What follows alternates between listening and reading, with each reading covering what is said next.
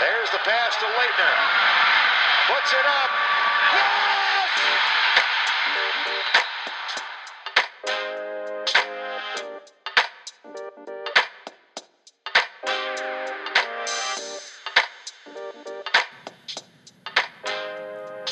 Welcome in and thank you for joining us. My name is Saul. I'm sports editor of the Chronicle and your host, and this is Season 3, Episode 2 of the Cameron Chronicles. I am joined here today by my co-host, Shane Smith, also our Blue Zone editor.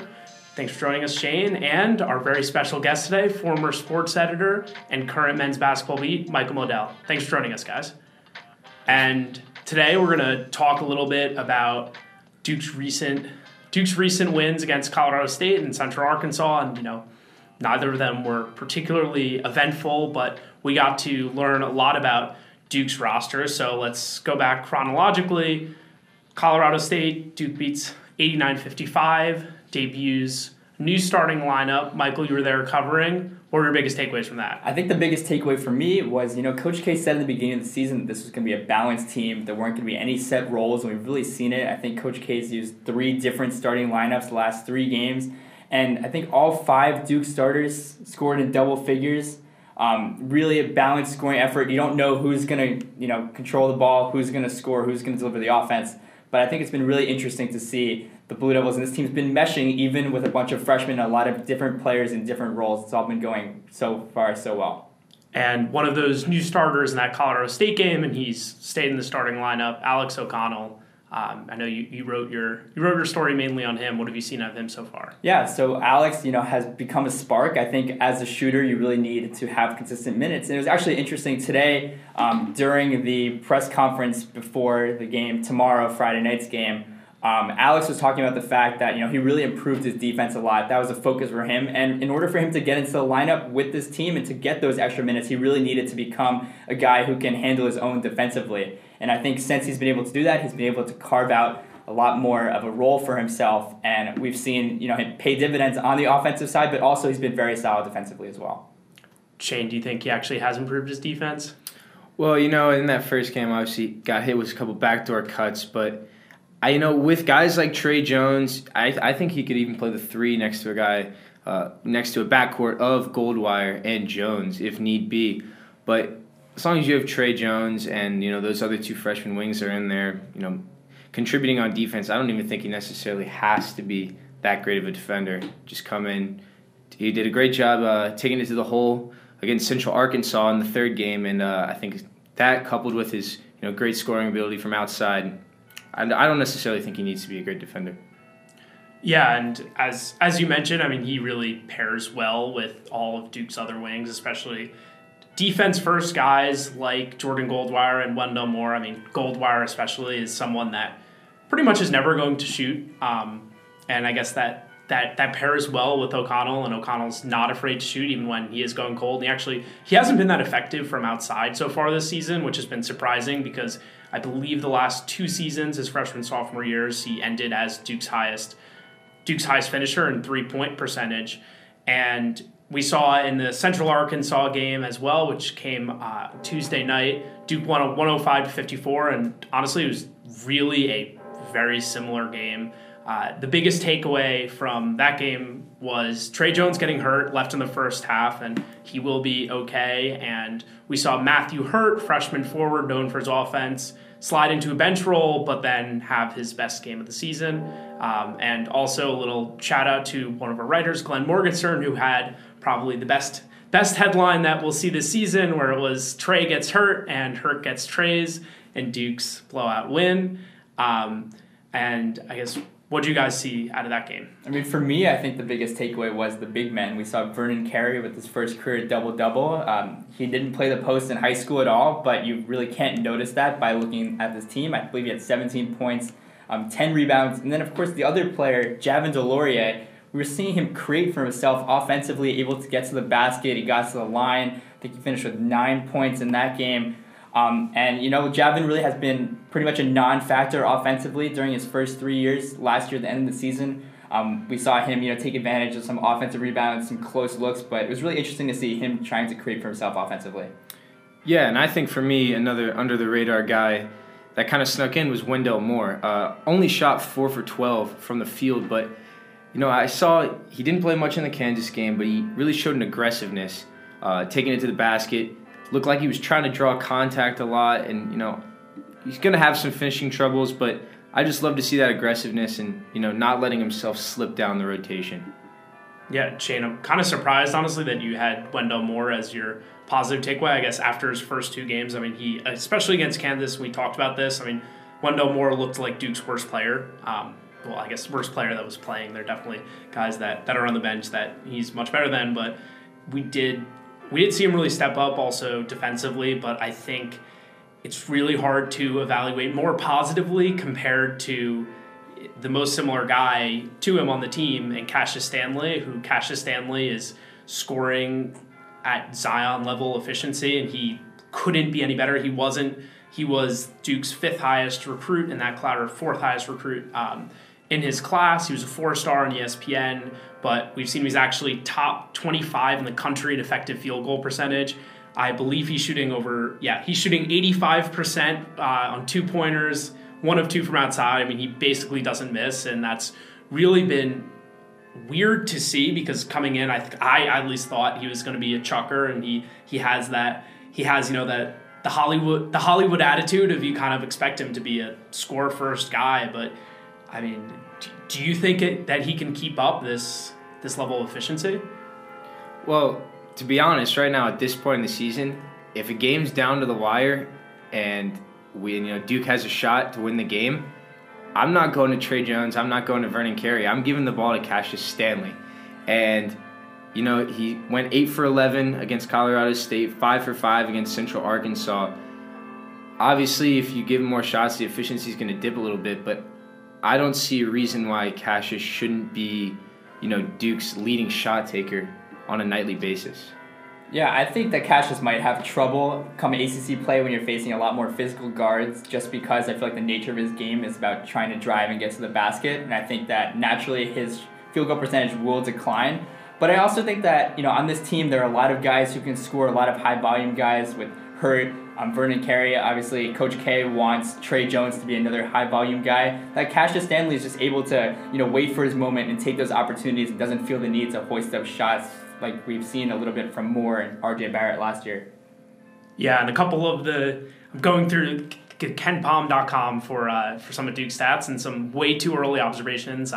Wendell Moore has Duke's worst offensive rating by far. He has a 76.5 offensive rating. Among guys that play, it's really Jack White is the next worst at 103.3. So the numbers back up that Wendell Moore has been an absolute zero, and honestly has been a negative offensively thus far. And Shane, as you said, we have seen signs of improvement, but in my opinion, I think he's going to fall out of the rotation. Honestly, I think that right now Duke is at the 10-man rotation if you're including Joey Baker. I think that's going to shrink to 7 or 8 as the season goes on. I don't think that as Duke gets into ACC play that they're still going to be playing all those guys again. Joey Baker's probably the first one gone there. We haven't really seen much out of him so far, except for he looked great in the exhibition against Fort Valley State. And then looking at the overall numbers, Duke is number 4 in the adjusted efficiency, top 5 in offense and defense. Actually, number 19 in tempo, which is really interesting, and I guess that's a product of the second and third games. The Duke versus Kansas game was pretty slow, and I think, as I alluded to, they're number 4, they're ranked number 4 in terms of overall efficiency, but Duke will be the number 1 team in the country, barring any sort of crazy upsets, come next week with the AP poll, after Duke's currently number 2 and number 1 Kentucky lost in pretty embarrassing home contest against Evansville, and I guess Duke's going to be number 1. Do you think this is the best team in the country, though? I don't at this point. I think that Duke has had a lot of things go well for it so far. Firstly, I don't think that Kansas is a top 5 team. I don't think that they're going to be very strong, and I do think it'll be interesting to see how Duke plays in the coming weeks. A couple interesting tests. Shouldn't be too challenging, but they will be real competition when they're facing Cal and the winner of Georgetown and Texas at the Garden next week. Also Michigan State in the coming weeks. But Derek, I also disagree with you. I don't think that Coach K's rotation will shrink much. I think that this team has been playing really strong defense, and I think that having everyone going out there empowers everyone to be able to go out and give a full however many minutes of defense that they need. And I also think that on the flip side, Wendell Moore, even though he did struggle in his last game, we did see increased efficiency from him and an increased passion trying to drive to the hole. But Coach K also said again after Colorado State that he was very impressed with Wendell Moore. Most of the questions weren't related to him. Coach K made the point to emphasize Wendell's performance. So I'm going to have to agree with you, Michael. I think, you look at Duke's roster top to bottom, and obviously there are a lot of great guards in the ACC, when you think of Cole Anthony.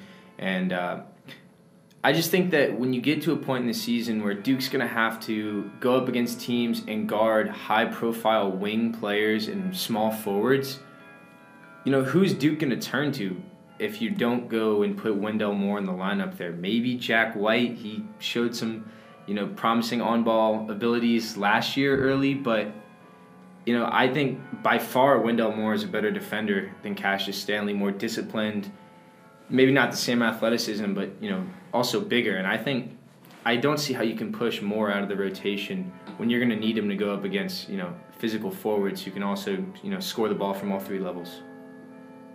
Yeah, and I guess to go against my point with Wendell Moore, Duke's identity is clearly defensive, and haven't really seen that the last two games because Duke is just so much more talented against Colorado State and Central Arkansas. Obviously, they've played really good defense, and that's been the impetus. But they've also been able to succeed in a half-court offense, which they won't be succeeding in half-court offenses against much better defenses, and that's something that Coach K would say, especially early on. I mean, that was a struggle last season too, and Duke's offensive talent last year was infinitely better than this year. I mean, Zion Williamson and RJ Barrett, there's no one close. There's no one really on this team that you can give the ball to and say, hey, you're getting a bucket.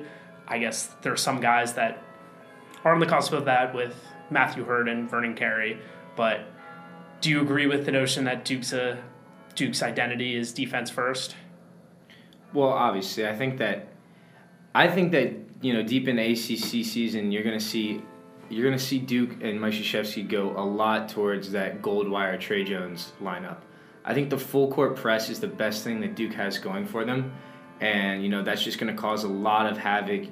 Obviously, the opponent, Central Arkansas, one of the worst teams that Duke will play this year, but they just absolutely struggled with that full court press. Same thing that happened against Louisville last year in that big comeback. And I think that not necessarily late in games, I don't think you can keep Cassius Stanley out of the backcourt, but you're going to see a lot of Trey Jones and Jordan Goldwire in the same backcourt wreaking that havoc. And obviously they're just always going to go back to defense because that's what's going to get it done when you're forcing more turnovers than the amount of field goals you're giving up to opposition so far through 3 games. Yeah, I agree with that, and I also think looking at the Kansas game, even though it was a very slow pace, I think that Duke is going to play a pretty slow pace this year. Again, we're talking about playing a half-court offense, very defensive-minded team. I think that the Blue Devils will definitely slow down offensively. They're not going to be scoring 88, 90 points a game this year. I think it's going to be more closer to 70, 75 points, and Duke's really going to need to clamp down on defense. If you look at the team's leaders, obviously Trey Jones, Jack White, Javin are kind of the defensive specialists for this team, and I definitely think that's been a point of emphasis for sure.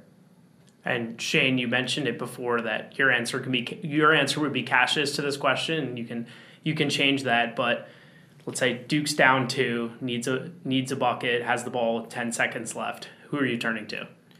Well, in the Kansas game, we saw that they went to Trey Jones, and 3 bounces it went in. But I'm sticking with my answer. I'm going for Cassius Stanley. Doesn't have that jumper from outside down yet. But I think with his athleticism, he's shown a nice handle. I'm giving it to him if Duke needs a bucket down low. I don't know. To me, the whole story of this team and Trey coming back is that it's Trey Jones' team, and I think for Duke to be able to make a run, they need Trey Jones to be that guy who can take that shot down the stretch. And if Trey Jones can't be that guy, then I don't think Duke is gonna be playing deep into March this year. Yeah, my answer, which is probably not a great answer, is I think Vernon Carey is actually really going to emerge as that guy. We haven't really seen him succeed that much in the post. He's still really young and new to that, but I think he's actually going to end the season as Duke's best player. I think you're going to be really surprised, and he's really quiet off the court too. He's really shy. That we talk to him more, but I've noticed in the little inside baseball, his quotes have been a lot better. So maybe in the locker room too, he's getting less shy, but he's really the X factor this season, and I think he's going to end as like. If I had to pick right now, I think he's an all-ACC player. I think he's going to probably average around 15-7. I think he's really good. He's looked a lot better than I expected also in the defensive end. He's been amazing defensively, which people weren't necessarily expecting. I mean, he didn't profile necessarily as a great athlete coming, I should say, really with the quickness. But we haven't really seen him get burned at all. And against Kansas and Duke's huge test against Udoka Azubuike, he played really well, and I like the Javin Delorier and Vernon Carey Jr. relationship is really cool to see. Of Javin's the mentor, and when you talk to Javin after the games, always calls him Tank, which is a kind of pretty funny. And I guess the bad thing about the mentorship is both of them are probably foul more than any other player that we've seen the last few years at Duke. But we're going to see, I think, Vernon Carey really, really grow as the season progresses. And don't discredit Matthew Hurt either. I think that, maybe not the play you run if you're down by 2 and you need a bucket, but one of my favorite offensive sets to watch so far this year has been, a little screen and roll. You get Matthew Hurt switched onto a guard, and you just let him loose at the elbow, and he can back him down. If people come and help over, he can, fade away for a nice little jumper and take it right to the rack. I think, he's definitely going to be very efficient coming off the bench against Central Arkansas for 7-11 and 19 points leading the team. Been very impressed with Hurt as well. And Derek, back to your point about Vernon Carey, I think that's why it's so important that Coach K does play this deep rotation. I think that'll really benefit him. We saw the last couple of years, guys like Marquise Bolden, Chase Jeter were never able to find their footing, always stuck in foul trouble. When you're playing less minutes, you can afford to pick up those extra fouls. And also, for a big guy who's going to need to run up and down the court, I think that'll help him with his energy as well. And he'll, still be at 100% come crunch time. Yeah, I think that's a really good point. He's not someone that succeeds at playing 33 to 35 minutes a game, as we've seen a lot of Duke's best players. I mean, we've seen Marvin Bagley, Wendell Carter, other Zion Williamson of Duke's bigs recently have been at those huge minute per game numbers, and I think Vernon Carey is probably going to be more around 25 minutes a game, which, as you said, is really a good thing for him, and he also probably can't be playing 33 minutes because he'll literally foul out of games. He fouled out against Colorado State, right? Am I making that up? I think he did foul out, but he has struggled with. Yeah, okay. I think he fouled out in 17 minutes, if I remember correctly. 15. So that's going to be a problem. That's a problem for every young big, but it's, even though obviously fouling a lot has been a problem and it hasn't hurt his effectiveness, if that makes sense. I mean, he's going to be great in short bursts. And speaking of Duke's great freshmen, we are in the period again. We're looking towards next year already. And yesterday was signing day for Duke. I don't know if Shane, if you've pulled up, if you want to go through the guys that are currently committed for Duke's class of 2020. Yeah, so I think the class, starts with Jalen Johnson. He's going to be Duke's go-to guy next year. 5-star forward, and he was the second player to commit in that class after, of course, our point guard. And, Duke's point guard next year, assuming that Trey Jones leaves, will be Jeremy Roach. Probably a little bit better shooter, touch outside, but I think that he'll work well with Jalen Johnson. And then it's kind of this other cast. You got a lot of forwards in there with Jamin Brakefield, who has not signed yet. People are saying that he'll sign in the next coming days. Henry Coleman, a 4-star forward. And then the big man that Duke just recently picked up, Mark Williams, whose sister has her number retired in Cameron Indoor Stadium for her role on the women's team. And then rounding out with DJ Stewart, who I think has probably the most potential to grow out of this class. Really athletic guard, can shoot it from outside. But, it's a big class. And it's not going to be like that Zion, Cam, RJ class where, everyone's can be able to go out there and score 20 on a given night. I think that's really going to be limited to Jalen Johnson's role. But there's some nice pieces, and if Duke can return some players next year, it's going to be another great roster.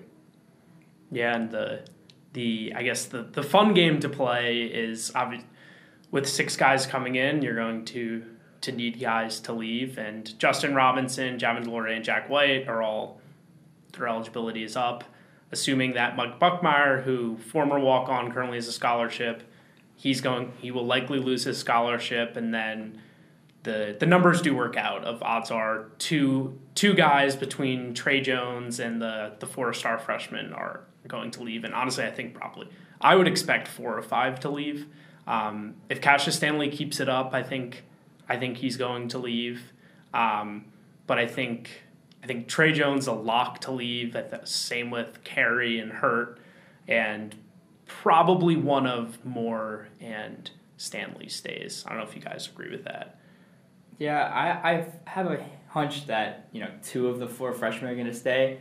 I'm not sure who yet. Probably, I think I'd be pretty surprised if Moore left at this point. Yeah. And I'm guessing either Hurt or Stanley will stay. I'm leaning towards Stanley. To me, the interesting thing about this class is, going from a class of Zion, Cam, and RJ to this year's class, I think a lot of the mindset, at least around campus, was that, okay, Duke is resetting. They're going back, to a little bit more old school, a little bit more player development rather than just cranking out these one-and-done guys. And it's really interesting how you go from sending that message to a bunch of those guys like Stanley, to then bring in another, elite class here. It'll be really interesting to see what role a guy like Stanley or Moore has next year, or guys like O'Connell and Goldwire. Are they just going to suddenly be pushed down to the bottom of the lineup? Because a lot of these guys, a lot of these 5-star recruits are coming to Duke with the expectation, they're going to play major roles and major minutes. And I think that's also why it's important for Coach K to show this year that he can play a lot of those guys, to give some of those guys more confidence that, they'll be able to come in and have a role and make a statement, even if they don't, start every game. Well, when I'm looking at Duke's roster for next year, the thing that I'm most concerned about is going to be their lack of size. Obviously, DeLaurier is gone. Better chance than not that Carey's gone unless he, collapsed towards the end of the season. And, you're looking at the roster and you don't see much size. Mark Williams, as I mentioned, 7-foot center, but only a 4-star, not someone like a Bagley, Carter, Okafor that you just plug in and he's your go-to guy from day one. And then these forwards in Brakefield and Coleman, they're undersized for the position, 6'8", 6'7". If Matthew Hurt does decide to go to the league, you're really putting a lot of faith in Brakefield, Williams, and Coleman to step in from day one and, be reliable inside presences. With Mark Williams, he's a guy that I just don't think has a college basketball ready body too. He's 7 foot tall, but he's listed at 230. He doesn't seem like he's physically there, and I'm not saying that he won't be a factor on next year's roster, but to be like, oh, he's Duke center and he's going to be playing 30 minutes a game next year, like I don't think that's really much of a possibility. So I don't know. I don't know where the big man minutes are coming from. Yeah, and one thing I think is interesting, which has been a theme, throughout the previous couple of months, is that NBA scouts, people writing about the NBA draft, don't seem to be very high on Carey at all. The Athletic in their latest mock draft had Vernon Carey at number 47. And so it's possible that, Coach K and the Blue Devils expect him to stay around for another year. But, when he was coming in, he was clearly the centerpiece of this class. So it's really interesting to see that shift and sort of... I'm personally trying to understand why people are so low on Carey at this point. I don't really understand it. I think it's really early, too. I'm curious. I don't think the Athletics released another mock draft. I think it was they released it on the day of the Duke-Kansas game. I don't know if they've updated it. Yeah, I don't think they have. But anyways, we saw Duke's highest prospect there, and I think their only lottery pick was Wendell Moore. I think the next mock draft, those positions will be changed. If the NBA draft was today, there's no way Wendell Moore is a first-round pick. He has the NBA body. He's incredible. He's a really good athlete. He looks great defensively, but he looks really, really bad offensively. And I'd be shocked if Vernon Carey wasn't a first-round pick. I mean, he was a top 10 recruit. He's got the size, and I mean, I guess he probably, being a big man at Duke and having that Jahlil Okafor legacy, maybe he's getting some bad press with that. But I personally think Vernon Carey's gone will end up being a lottery pick. And it is worth mentioning that Mike Krzyzewski does have one more target out there, Hunter Dickinson, who's a 7'2" center. It is a crowded recruiting class. I don't really see Duke bringing in a 7-man class, but if Krzyzewski's not feeling comfortable with Mark Williams' role for next year, it could be a thing where he just brings both of them in and sees which one works better, just to plug them in. Yeah, and before we move on from recruiting, Jamin Brakefield, who is a forward that's committed for Duke right now, there has been some speculation about him potentially decommitting. It doesn't seem like that will be the case, but he did not sign yesterday when most of the other recruits did sign, and he's set to sign on Friday. This is very 21st century reporting, but he tweeted something that had the blue heart, the devil emoji, and a lock symbol yesterday, and he was like, "Don't believe everything you see." So I don't expect there to be a problem. But you said with Hunter Dickinson last year, the last two recruiting classes, we've seen some late shakeups. Jordan Tucker, who was committed here, was expected to be a huge part of that team and be a great shooter, and he did not work out. He transferred after 6 weeks. He was played in 1 or 2 games, I think. He definitely played in a couple games. Yeah, but I think he transferred in November of his freshman year. That was 2 years ago.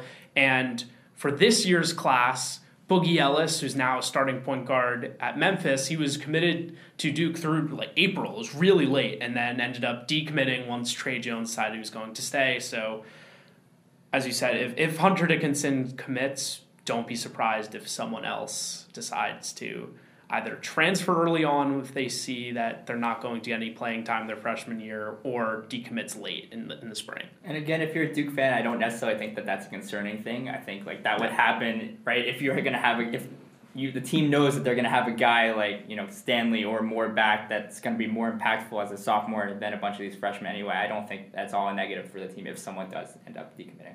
And we can't forget, going up to the 2021 class, Duke just recently secured their first commit with 5-star AJ Griffin.